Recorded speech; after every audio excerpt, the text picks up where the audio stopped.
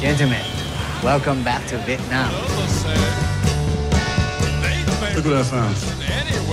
Dirty man in all his glory. Who was that guy? That brother was the best damn soldier that ever lived.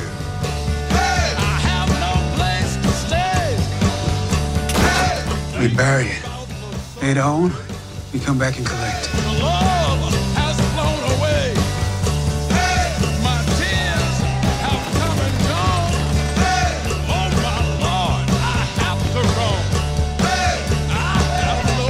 I shall resign the presidency. Being back here, it is not easy. Hello, and welcome back to the B-Movie Podcast. I'm one of your co-hosts, Adam Kautzer, and with me today, as he is always, is your other co-host, Scott Phillips. And today we are doing another one-off. We are actually talking about Spike Lee's Da 5 Bloods. We're a little late with it, but we figured that everybody was going to throw all of their thoughts, their instant thoughts about it to you right away. But rather than do that, it feels like this movie needed to be ruminated on just a little bit because it's a big movie, not just in length, but just lots of ideas, lots going on in it, and just kind of to be able to kind of sit there and stew on it like we used to do. I think that people are just so eager to instantly create opinions about things that really shouldn't have opinions created about them right away. Yeah, no, you're exactly right. Old school film criticism, you might see a movie a week or 2 weeks before it was going to come out. Yep. And so then you had, a week to 10 days to think about it, write your review, maybe even if you were lucky, see it again. Mm-hmm. And these days, I think it's, the embargo game that causes that problem. It's like we're not sure that we have the absolute, biggest hit ever on our hands. So we won't let you see it until the Wednesday before the Friday that it comes out. And so it is kind of led to this culture among critics and viewers of instant reaction. No, absolutely. And then people kind of feel entrenched and can't change their mind later. So there's not a whole lot of depth of thought going into some of this stuff. It's just here's my immediate take on this film. And then, even after re-seeing it and thinking about it, I still stand by that take. And so you don't get, in my opinion, a whole lot of thought unless you're seeing it at a film festival months before your review is going to post. But aside from that exception, which doesn't really exist in 2020, nope. It's snap judgment. No, absolutely. It's funny because I have a review coming out fairly soon of The Beach House, and I think it benefited me waiting a month and a half.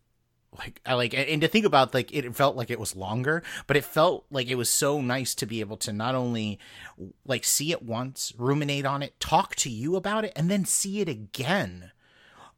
Because it formed a very different, it didn't form a different opinion. It just solidified certain things that I liked about it. And so my review is it's only I think it's 400 words, but it's very concise. It says exactly what I want it to say. And this is going to post after the review post. I love that movie. It's of the 2020 films, it's in my top 10 right now. Because it's such a strong film, but I also had a long time to ruminate on it and really think about it, because that movie allows for the space to think about it. Good films like this one, like Da 5 Bloods, and we'll get back to that, really honestly gives you the space to think about it. It's yeah, I liked it. That's your instant reaction, but it's a sucker punch. It's a gut punch of a movie. So it's give me some time with it. Give me a little bit of time with it. Let me really think about how I feel about it. Not in any way that's not any way that's going to change my mind about things, so much as it's going to like kind of make things a little bit like it's going to crystallize things for me. Like could you imagine, like I was thinking about this, like could you imagine Do the Right Thing coming out in this kind of culture, like, and not being able to kind of ruminate on it and sit on it for a bit? Right. Like that to me is like the craziest thing, is like culture now is dictated, like, or like review culture is dictated by whoever's the quickest person to post their review, not who's the most articulate about a movie.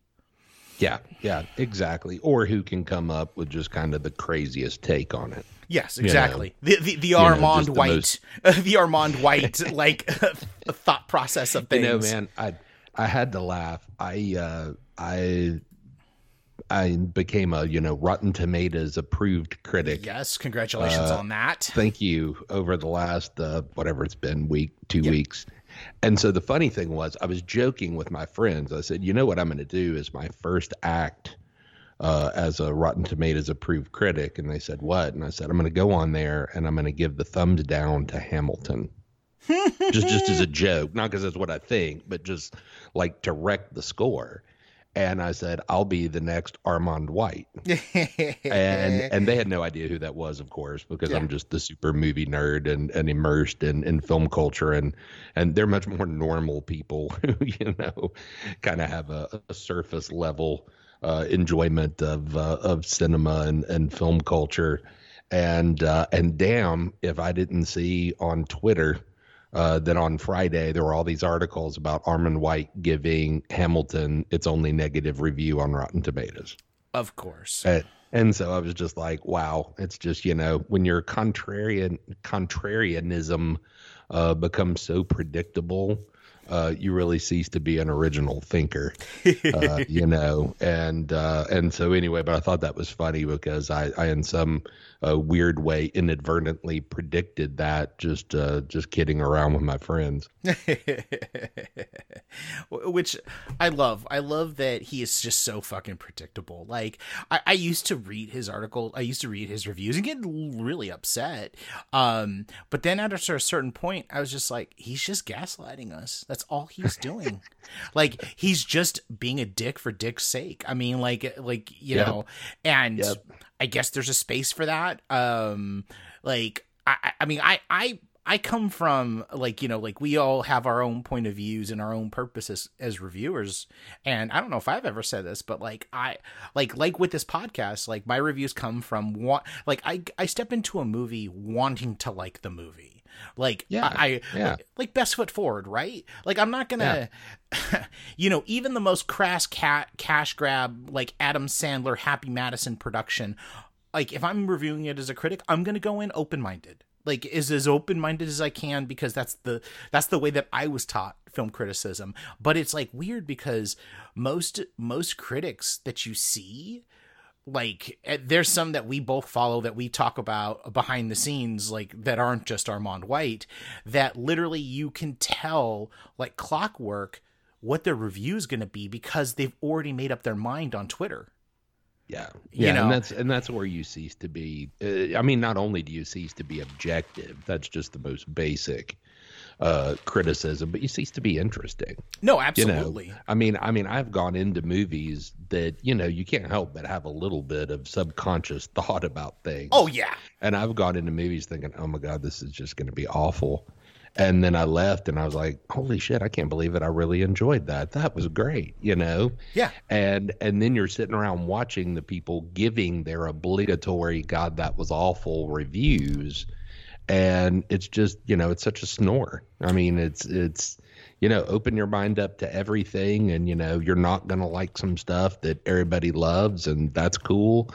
And you're going to love some stuff that everybody else seems to hate, and that's cool too. And just, dare to have your opinion. And, and these days it's, kind of like the opinions get out there so fast that you feel like you got to be part of the herd.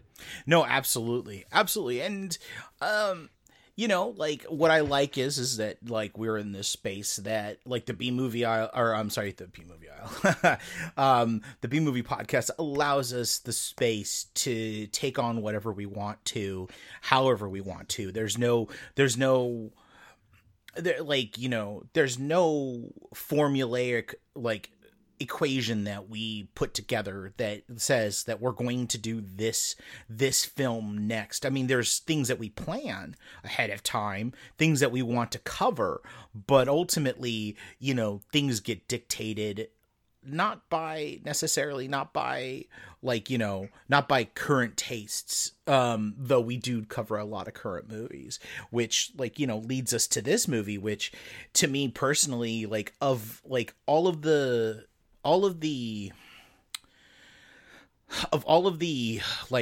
streaming COVID era movies that have dropped, it's possibly my favorite and the best, other than Time to Hunt. Quite honestly, it's a big, and I hate using this word because people get so pissed off, messy film. But I feel like in its messiness, it's not without purpose, and it doesn't take away from the film itself. It's messy in the way that life is messy. Yeah, it's interesting. My wife watched this movie with me. Oh, okay. And I was a fan, and she was not. Mm-hmm. And so, but it was really interesting because we had a discussion afterward. That's the one thing that you can definitely give this movie is it's a conversation starter. Oh yeah. It's thought provoking. It's a conversation starter on issues like political issues, societal issues, but it's also a conversation starter on filmmaking and filmmaking technique. Mm-hmm. And so when I was talking with her, and it was funny because it's just all in how you perceive things, her statement to me was, well, it just seemed kind of amateurish. And I was like, really? I was like, what do you mean? And in essence, what she was saying, I won't go through all of it, but distilled down, she was saying, I was always aware that I was watching a movie. The what I would call the Spike-isms, his stylistic quirks, take her out of the film. And so she's like, I was just always aware that I was watching a movie, from the kind of collage style of cutting in the pictures of, famous African-American figures or soldiers or what have you, to, just different techniques that he employs during the movie. She was like, I was always aware that I was watching a movie, and I just found it all distracting. Huh. Okay, so that was a point. That was one of the points that I was gonna bring up later on, was the technique of it all. But let's get into that now. Yeah. And so I was like, and so it was funny. I was like, well, but that's. I said, it's not that he doesn't know what he's doing. I said it's a stylistic choice. Mm-hmm. And she goes, I understand. She's like, I'm not saying that Spike Lee is an amateur. She said, I'm just saying I don't like that style. She said it plays to me like, somebody who's making, a film school film or something, that is just very in your face, that it's not very subtle, that, the dialogue is speeches, that, just the didactic nature of it. She was not a fan. Huh. That's interesting. That's really interesting. Yeah, whereas I thought it was great. I mean, I will tell you this, I don't usually play the ranking game, like this is greater than this, is greater than this, and all that kind of stuff, because to me, if it's a talented filmmaker, they all have different merits. Yes. I would say I like BlacKkKlansman more, but I still enjoy this film a lot. No, absolutely. It's interesting because what your wife found as distracting, I found was the meat and potatoes of the movie. The way that he makes divergent they're not divergent points, but he uses divergent techniques to bring a point home that he wants to make to you. Like, I liked that style because it's something that he's always kind of worked with in his work. Like, I just recently started a rewatch of all of his films. Like, I mean, I'm not like, I don't know if I've ever said where I stand with Spike Lee, but he's one of my favorite filmmakers. Like, I'm talking like top 5 favorite filmmakers. Like, he's like that kind of filmmaker for me. I saw Do the Right Thing at a very young age when I really shouldn't have. And it kind of... Yeah, that was college for me. Oh, God. Like, I saw it the year it was released on VHS. Like, okay, so, like just as a weird kind of thing so that you guys know where I'm coming from. So, when the movie was released in the summer of 89, like, you got to remember that summer of 89 was Lethal Weapon 2, Batman, The Abyss. It was, like, all of these big major movies. It was, like, the first... planned, like, it feels like 89 was the first planned programmed summer of what would eventually become like our current summer blockbuster kind of thing, except for COVID-19 has kind of reverted that. But it came out that summer. And I remember... Yeah, that was the summer leading into my junior year at college. Okay, I was 11 years old. That tells people, like, our age gap. And I remember seeing the music video, the Fight the Power Public Enemy video. And I also remember Spike because he was Mars Blackman, the character on the Nike ads. So, like, that combined with that made me want to see it. Like, I had no idea of what it was. And so, of course, when I asked to go see it, what do you think my parents, like middle, like, you know, working class guys, like, my dad is white, my mom is Mexican and Japanese, like, this kid wants to see this, like, what's been touted as this highly volatile film, right? Of course, they told me fuck no. So what ends up happening is this instantly becomes this thing that I want to see. And cut to, like, 6 months later, a friend, of course, like anything, like, a friend has a VHS dubbed of it. Like, you know, like, parents rented it, they dubbed it, you know. Mm-hmm. And then he hands me the tape and I watch it. And simultaneously, I was instantly a Spike Lee fan. For whatever reason, it just wired me and it literally traumatized me. But it was a trauma that I couldn't talk to anybody about. If that makes any sense. Because if I had told my parents that I'd seen this movie, of course... ass whipping would ensue, right? So it forced me to search out things about it. So, like, in an era where you couldn't search for things, like, we had a bunch of magazines. So it made me, like, try to find answers. Like, I mean, you know, like, I was the kid that used to record Siskel and Ebert. Because of the fact that, you know, you just wanted to have those reviews. And so, like, I had to go back to my Siskel and Ebert review to see what they said about it. And then, like, going into, like old, like, you know, Entertainment Weeklies, Newsweeks, like, I used to be a really big hoarder when I was a little kid because I loved reviews. So, like, I would cut out reviews.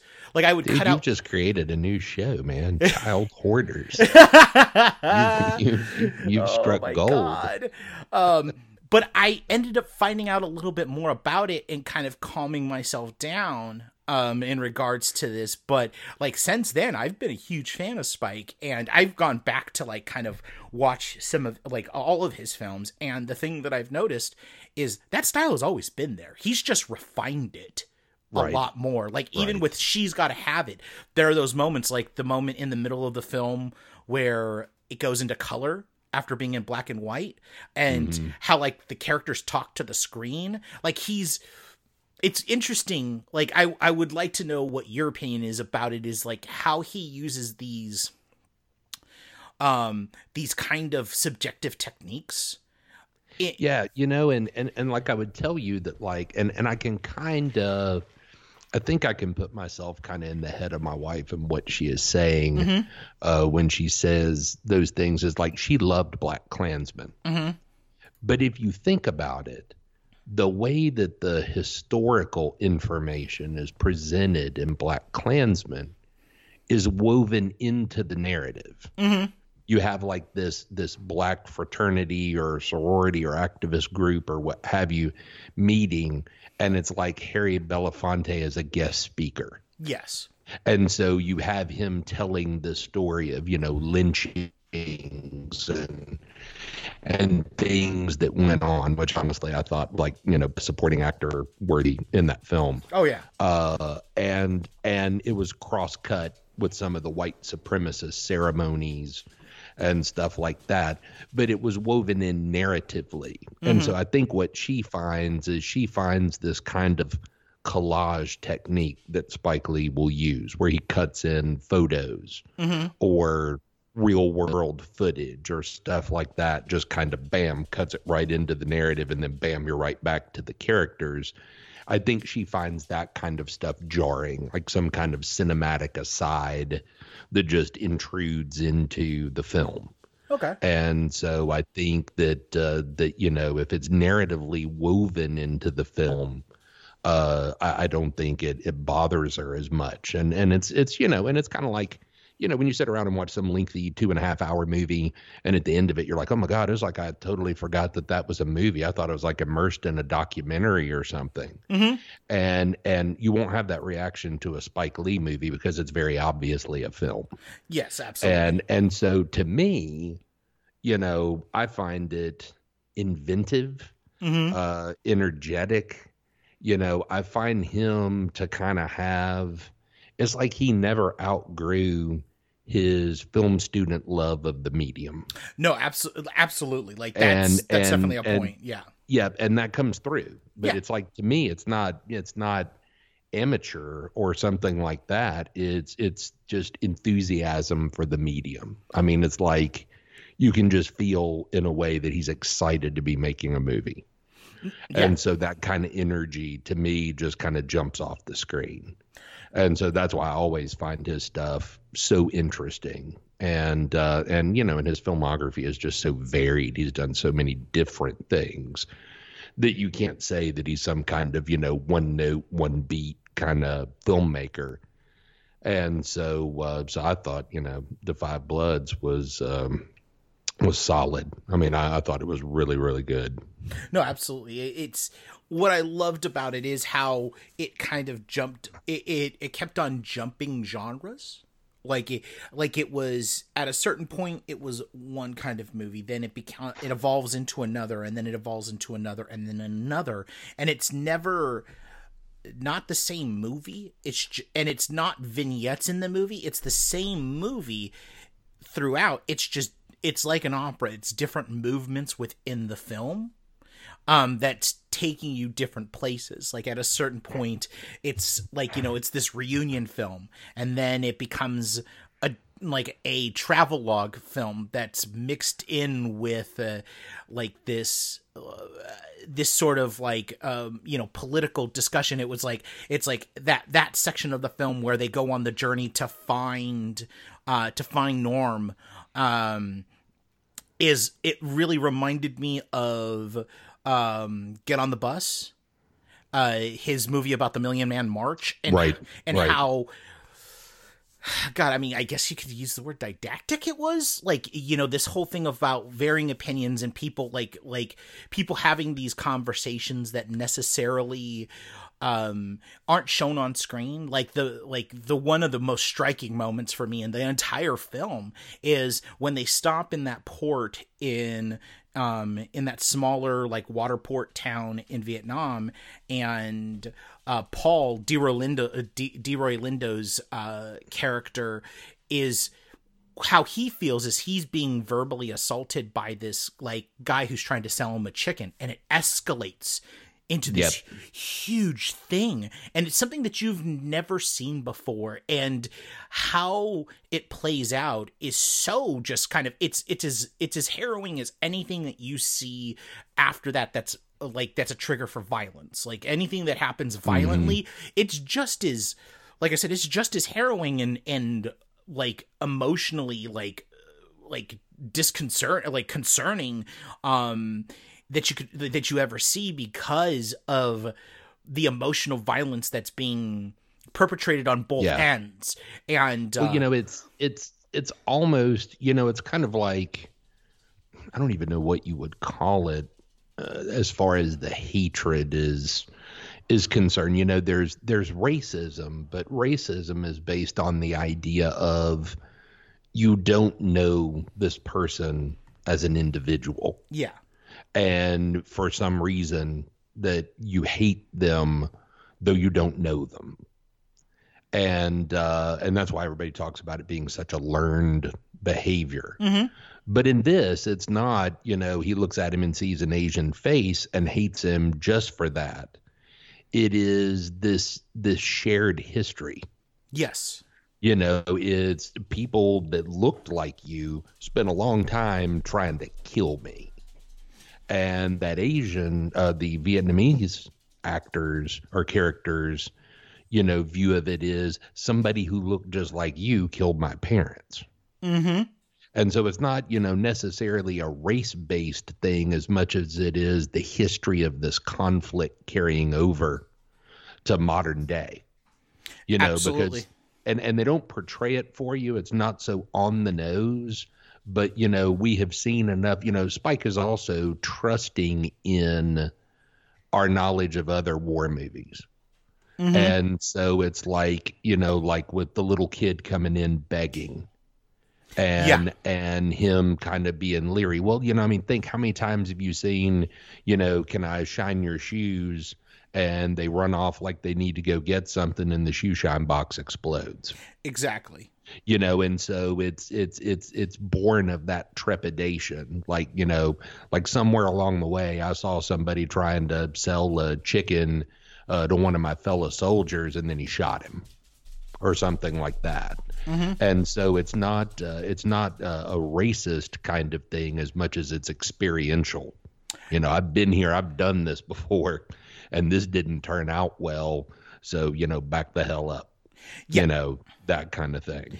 And the thing is like what I like about what I like so much about the way that they do it is they put all of that on Paul. Like there's this huge trepidation with everything that he has. Like it's very interesting. Like his Delroy Lindo. I don't think that I can think of a movie or like a film or a TV series where I've seen a more complex character that he's had to play, and the way that he plays it with the multiple layers of guilt, anger, remorse for multiple things in his life. It's one of those performances that changes, like, people that weren't in the Delroy Lindo game.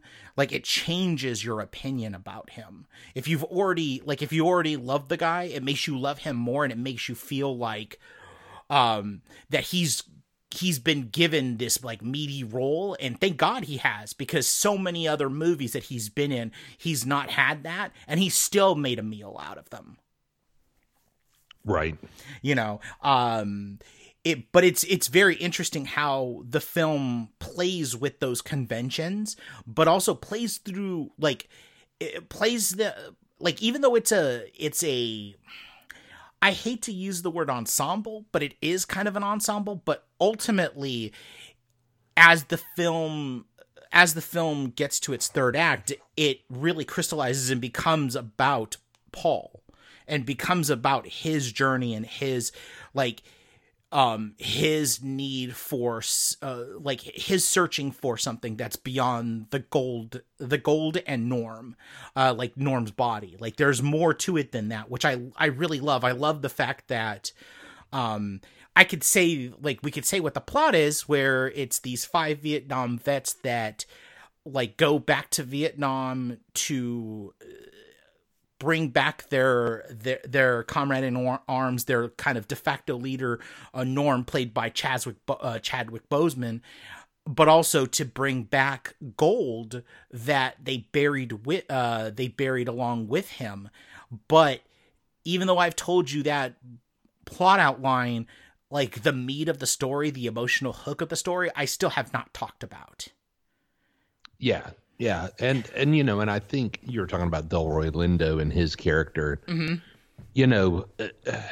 obviously, you know, people have a very individual reaction to being in the military, being in war.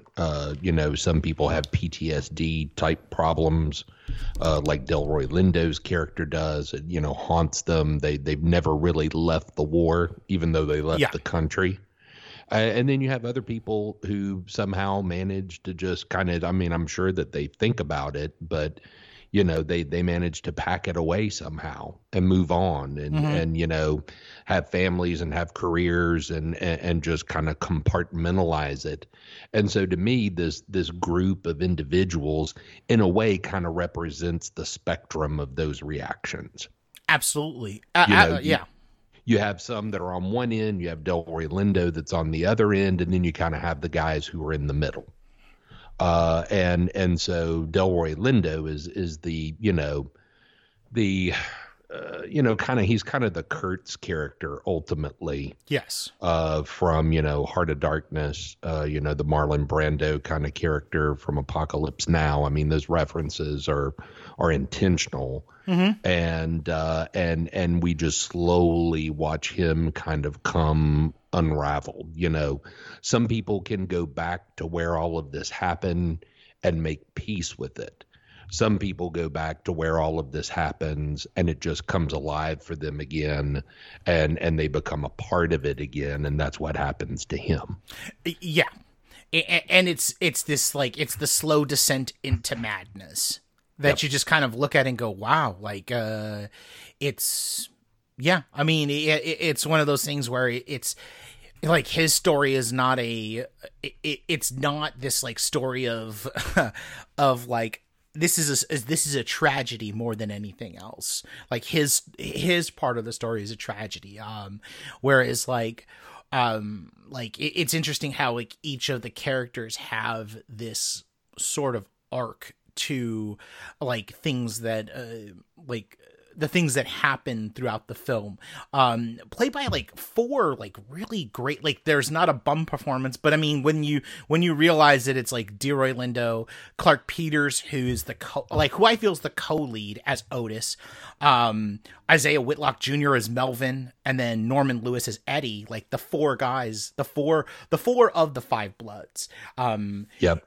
We get a mini wire reunion there. Yep, with Isaiah Whitlock Jr. and Clark Peters, who, like, you know, of course Isaiah Whitlock Jr. has to do his famous phrase, which I mean, I don't care.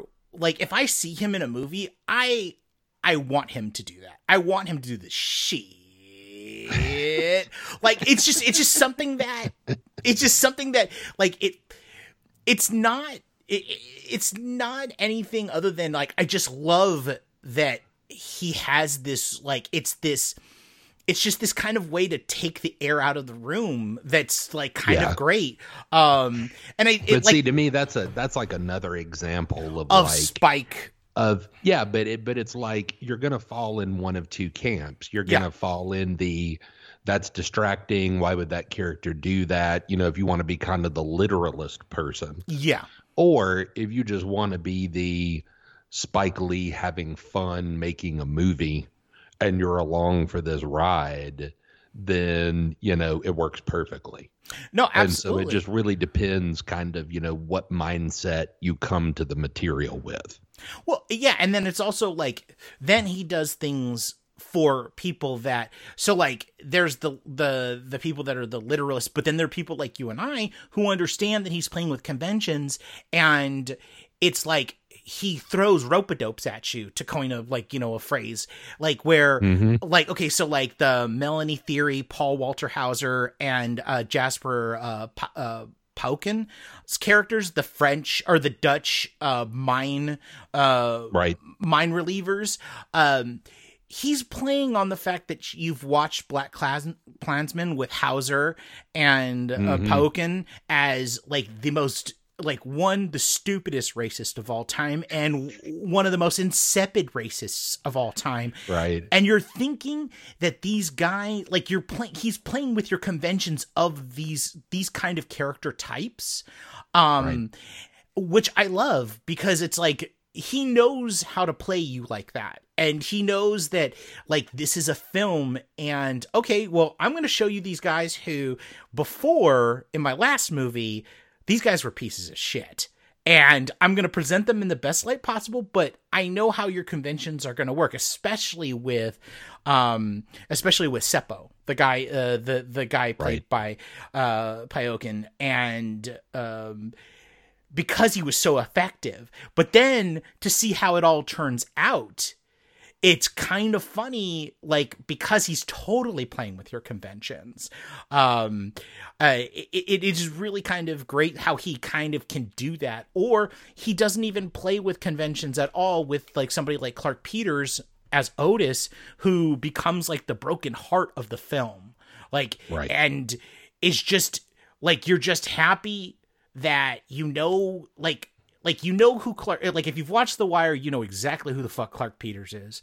You know exactly who I'm talking about. And if you haven't seen this movie and you're a fan of The Wire and his work, then you definitely need to see this film, because he's given something that I feel like is not often given to an older black actor, which is the role of, like, not only like a romantic lead, but also the hero of the piece. Like, and to watch him evolve and like the journey that he takes in his arc, it's the heart of the film, even though DeRoy Lindo's character's also the heart, but it's a different kind of heart. It's the shattering of a heart. It's the realization of things. And like Clark Peters is Otis, and his storyline is like the hope of what could happen moving forward. Yeah, no, exactly. And you know, it's one of those things, like, we all have relatives, friends, somebody that has served in some kind of armed conflict. You know, the older I get, the less it becomes World War II, and the more it becomes Vietnam. And in not too long, we won't have too many more Vietnam survivors around. It'll be Gulf War. And it will be the Gulf War and things like that. But, you know, in essence, you know, Delroy Lindo's character is kind of giving literal voice to the baggage that those people carry. Because you have so many of those folks that don't want to talk about it. You know, my law partner's dad was in Vietnam, and he didn't talk about it. I mean, occasionally he will make some kind of comment, you know, and you know, it came up more when he started to have all kinds of dermatological issues because of the Agent Orange. Yeah. And so he was having all these little, you know, precancerous things taken off of him. And one time he said something to me like, well, you know, when they dropped that Agent Orange, it just ran off of us like rainwater.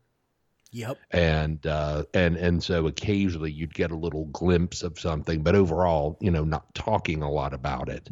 And so some of those people who are not talking a lot about it are, you know, still filled with it. And that's kind of the Delroy Lindo character. It's never left him.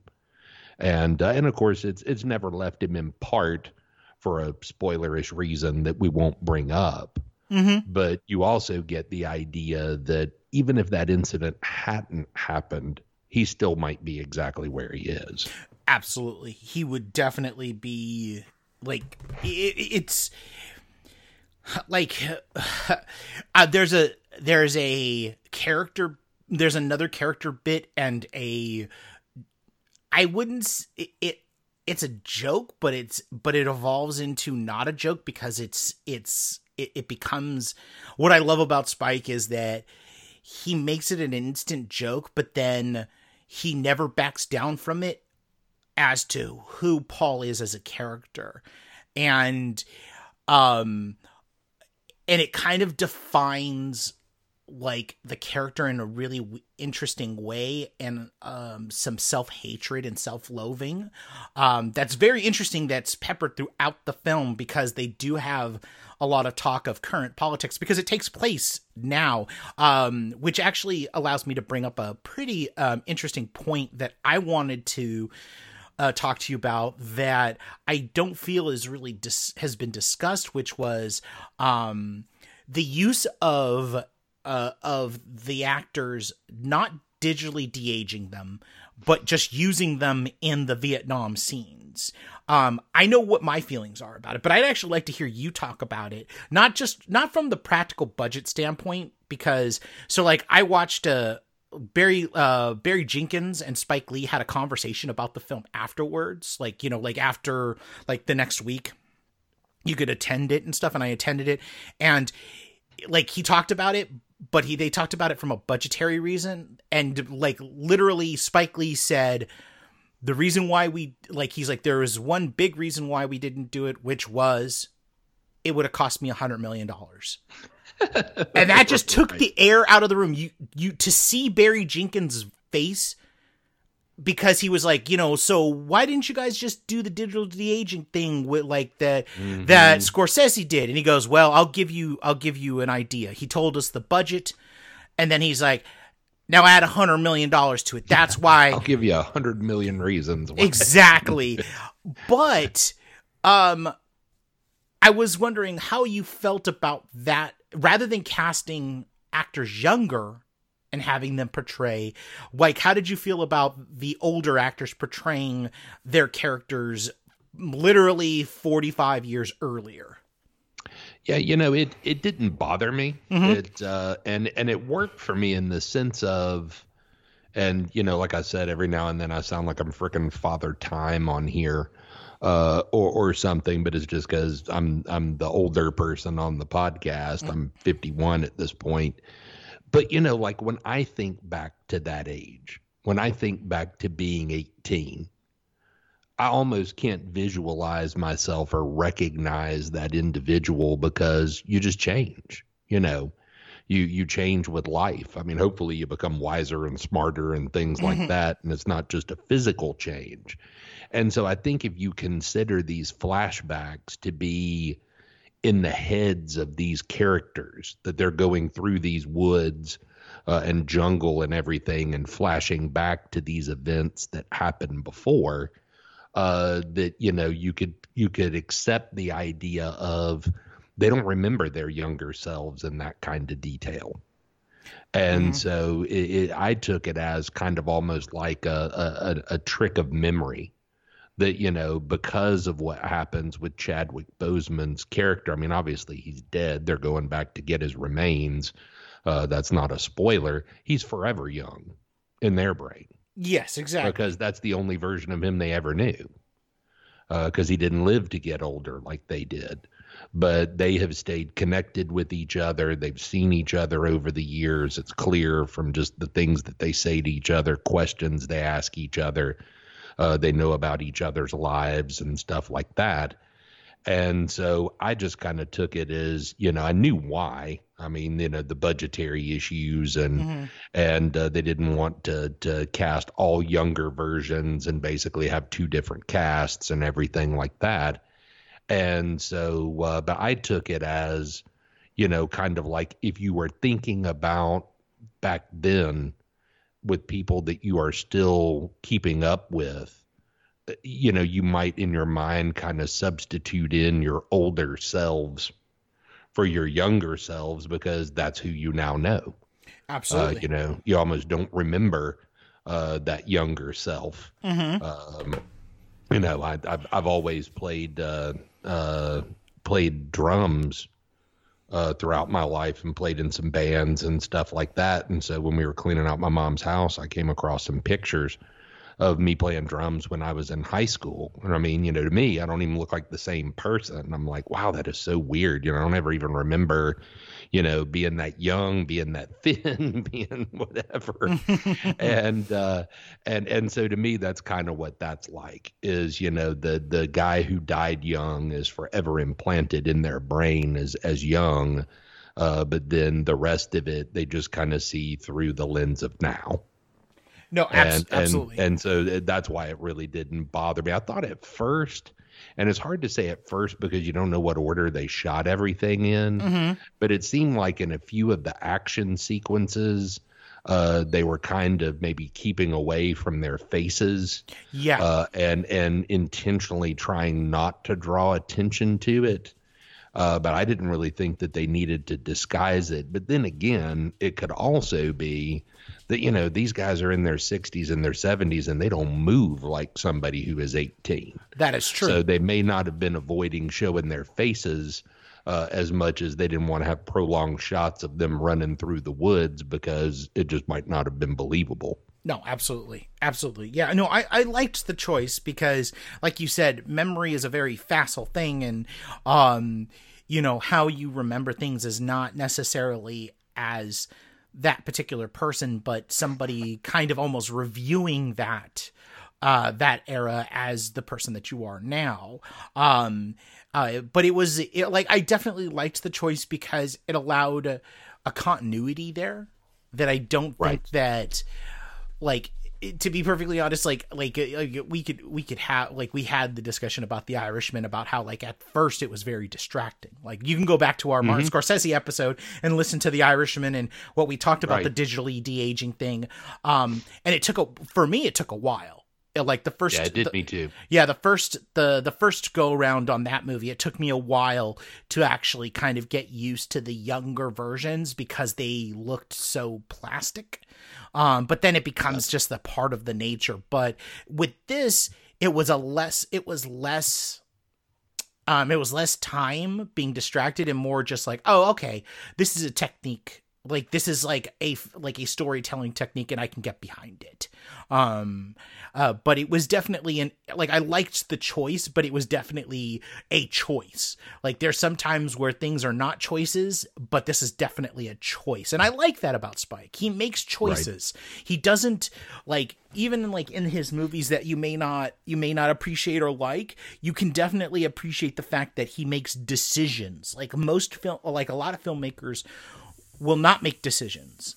They won't make choices. They'll just let things happen and be very inactive with their films. And the thing I love about Spike is that he makes choices. Sometimes they can be very bold. Sometimes they can, like, collapse a film. There are a few films that, I mean, like, you know, like any filmmaker, there's few films with Spike that I'm not a big fan of. And maybe that's because I haven't seen them recently, but the initial viewing of them, I'm like, yeah, nope, doesn't work for me. I guess we're just going to have to go on. But this one, like, you know, this is something I feel like, this movie I feel like is going to be it's going to be one of those films that when I go back to, I'm definitely going to have more and more affection for.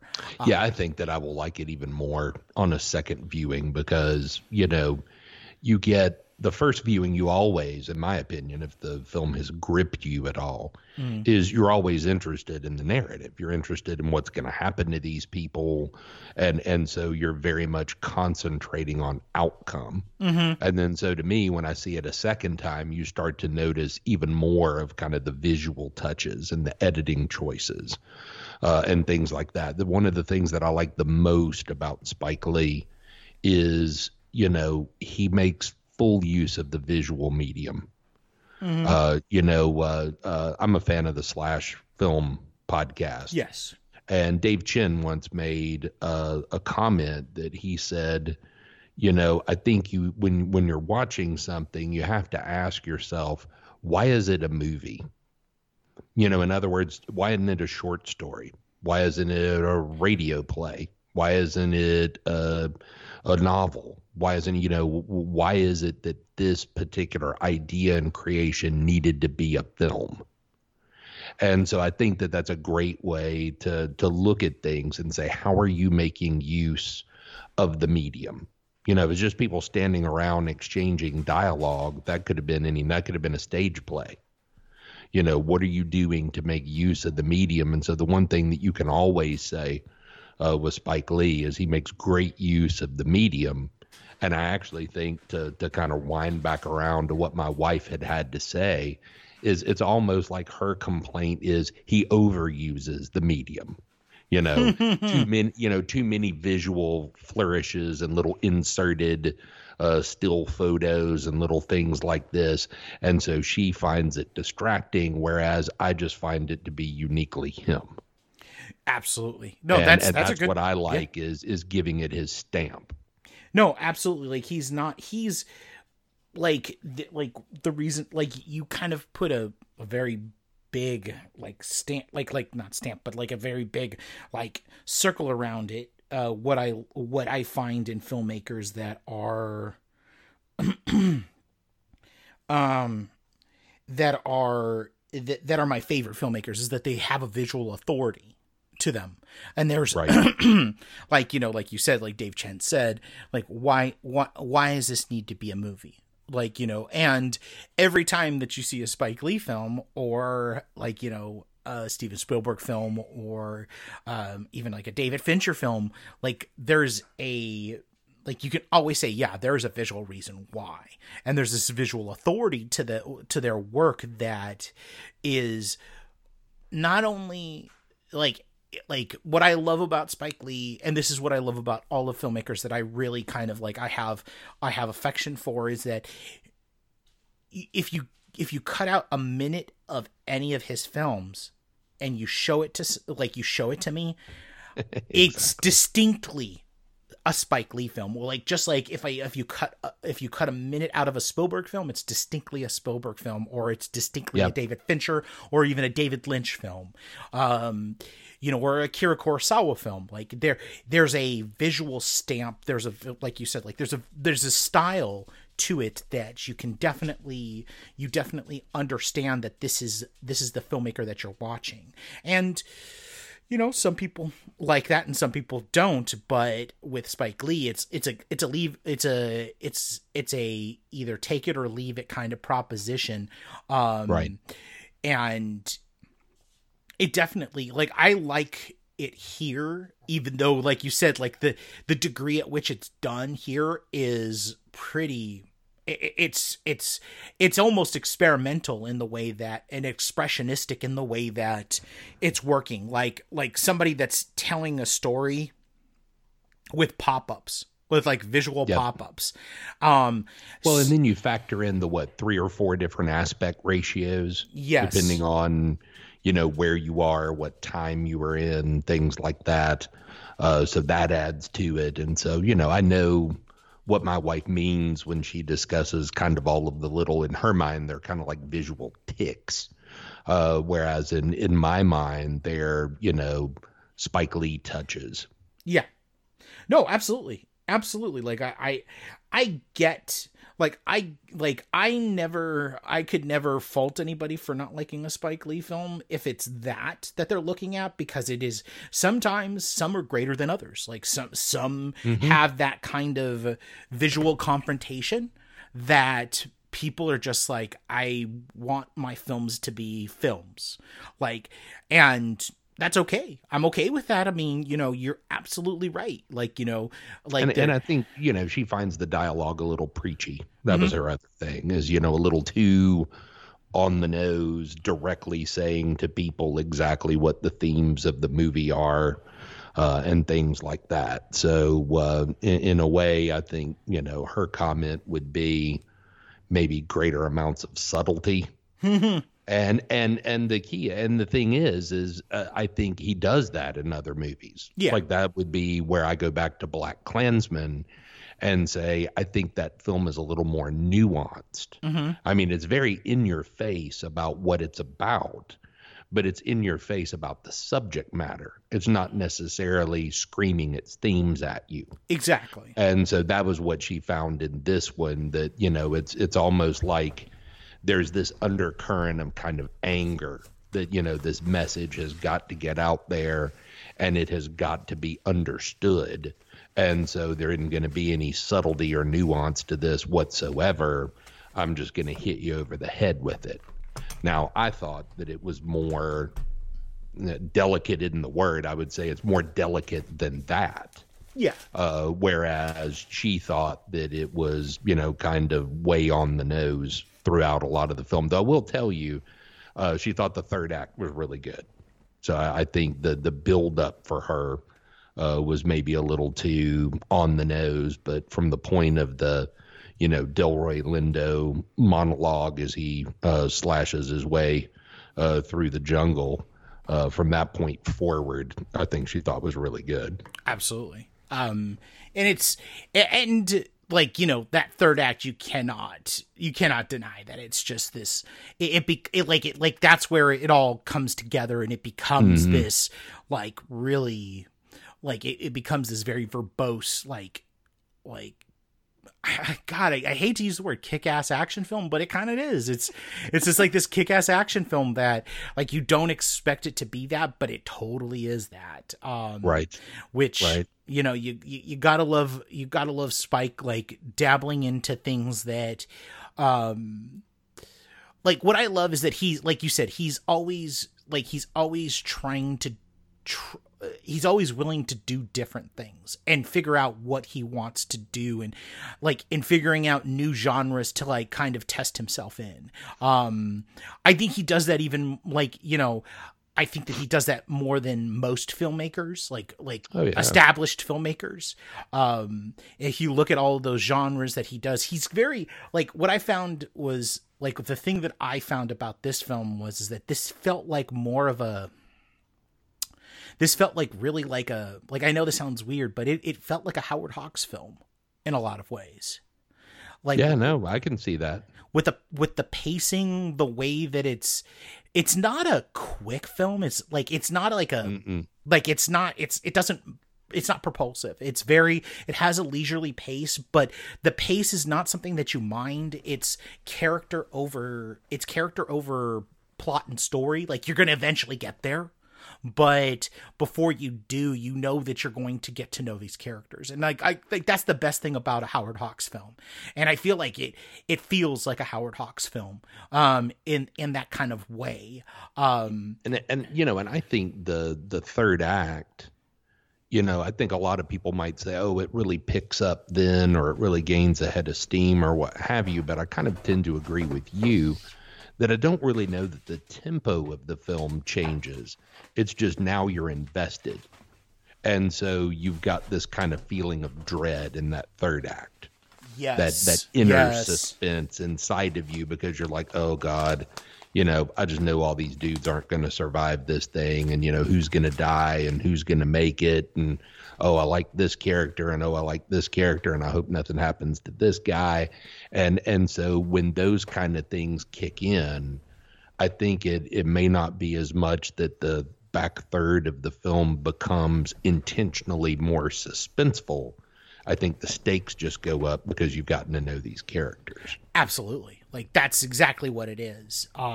More than anything else. And that's rarer than you would think. I mean, how many movies have you watched and said, oh, that was good, but inwardly you were kind of like, but I didn't really give a shit what happened at the end. It was just kind of a fun little ride. There's so many. Exactly. So, but this was different to me. I was invested in the characters, and was interested in seeing how it was going to come out, and so to me the third act really elevated it to me. I mean, I was enjoying it and thought that it was good, but then after the third act, I was like, wow, that really landed. That was great. Yeah, it definitely was. And again, all intentional. I feel like it has to be stated that something that I've noticed a lot in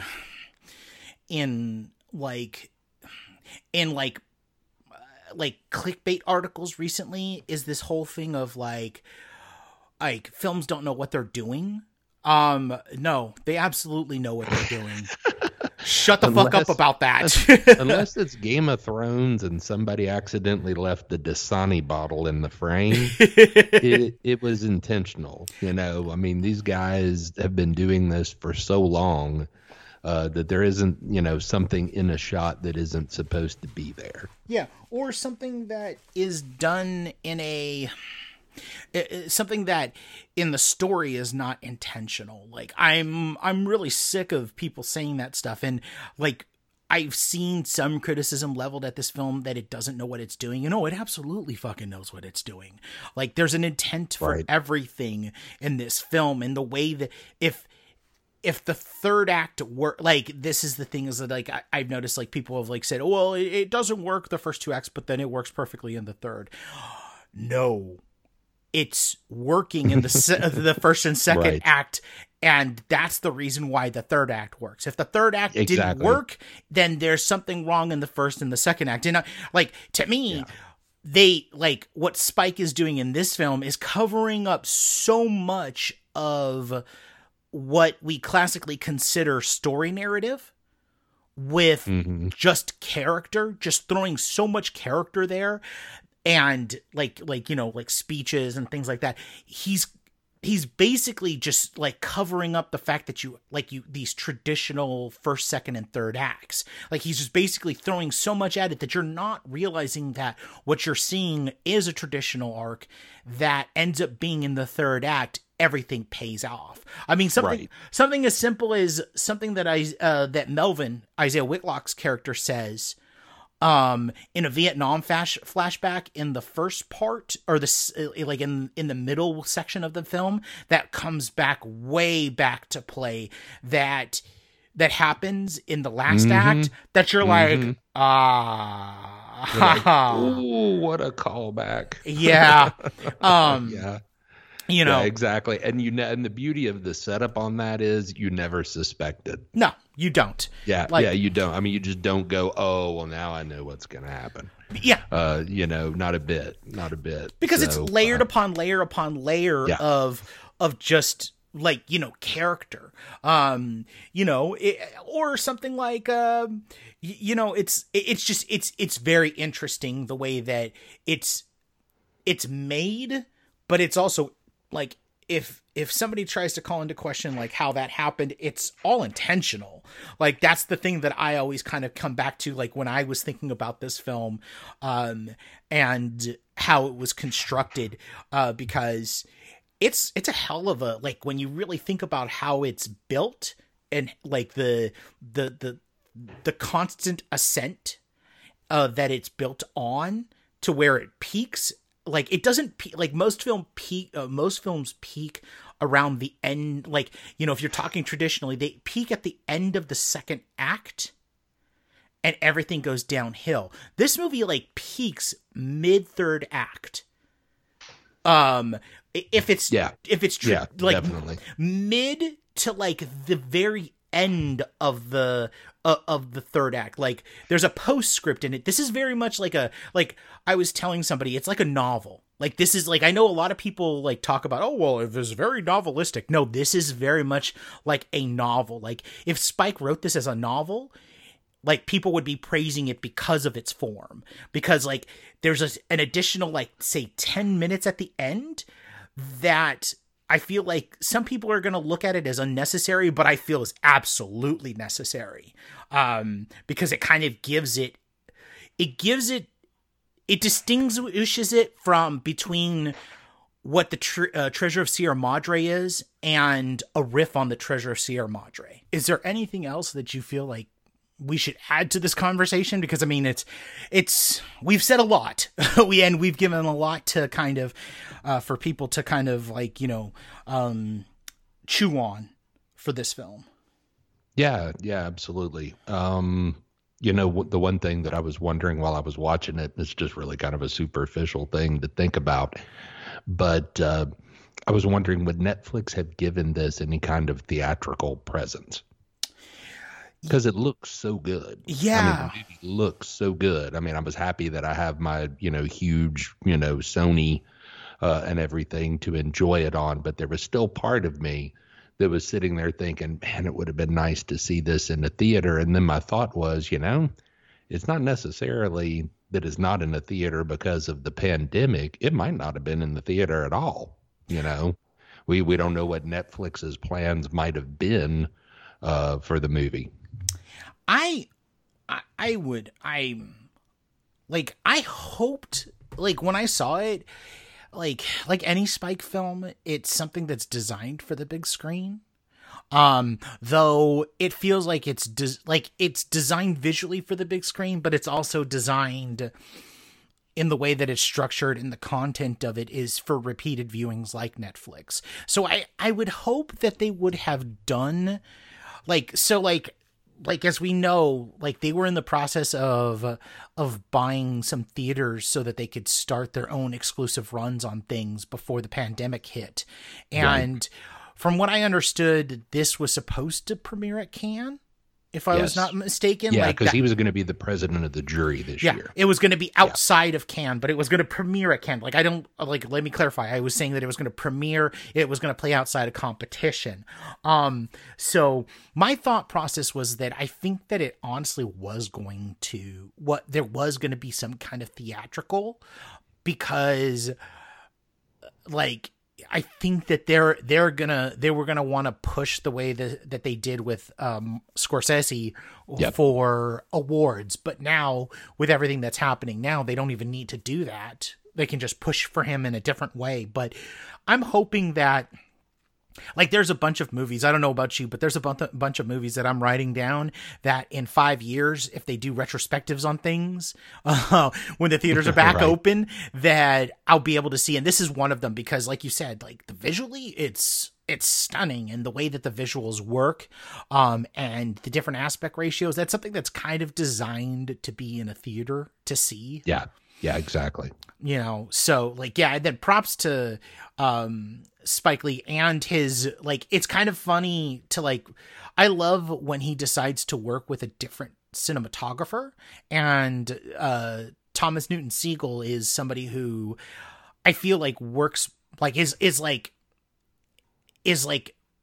brings him back to the kind of visual acuity that he had with Ernest Dickerson in this film. That kind of like-minded. It feel it's always felt like Spike has always been visually, I hate to say this, but sometimes visually ahead of his cinematographers. And whenever he has somebody that is at his level, like Ernest Dickerson or Thomas Newton Siegel, it becomes this whole thing of it's a sharper film visually. Yeah, you can imagine it's more of a collaboration than him trying to completely dictate what it'll look like. Exactly. And here it definitely, that was the one thing, again, me watching on my big Sony TV, the biggest regret was not being able to see this at someplace in Hollywood with the best surround sound and the biggest screen possible. Because I was sitting there watching it thinking, Netflix sent me this coffee table book of The Irishman last year around award season. Yep. I hope they send me one for this. Exactly. I could only imagine, I really do hope. And also additionally, I hope that the Netflix Criterion deal expands to this. I don't see why it wouldn't. I mean, it should. You've got, if you've got Scorsese doing his Criterion version of The Irishman, I don't see why, because Spike has things in the Criterion collection, why he shouldn't be in that too. So maybe he'll give us a 3.5 hour director's cut. Oh wow, that would be pretty awesome. Actually, that would be really awesome. But with that, where can people find you this week on the social medias? Yeah, absolutely. On Twitter, I can be found at mscott_Phillips. And then my video reviews can be found at wrbl.com. I just reviewed the new documentary on HBO, Welcome to Chechnya. And then my written work can be found at the Movie Aisle. Absolutely. You can find the Movie Aisle and the B Movie Podcast on social media through Instagram and Twitter. The Twitter is more of a landing spot for both of them, just giving you reviews to look at, the reviews from the site, and then also when the podcast drops. If you want to see more social media activity, you probably want to go to Instagram, but Twitter and Instagram for the B Movie Aisle and the B Movie Podcast. I keep on doing that, dude. And the Movie Aisle are the same thing. Movie Aisle is the Movie Aisle. No lines, no dashes. And then the B Movie Podcast is B Movie Pod. The letter B, the word movie, the word pod, all together. No lines, no dashes. Twitter and Instagram. So you can find us there, where we've got a bunch of reviews coming up and out, and we may be shut in, but the site is not without content, so definitely check it out there. And next week we will be back with something just as interesting and entertaining to talk about. We'll talk to you guys soon.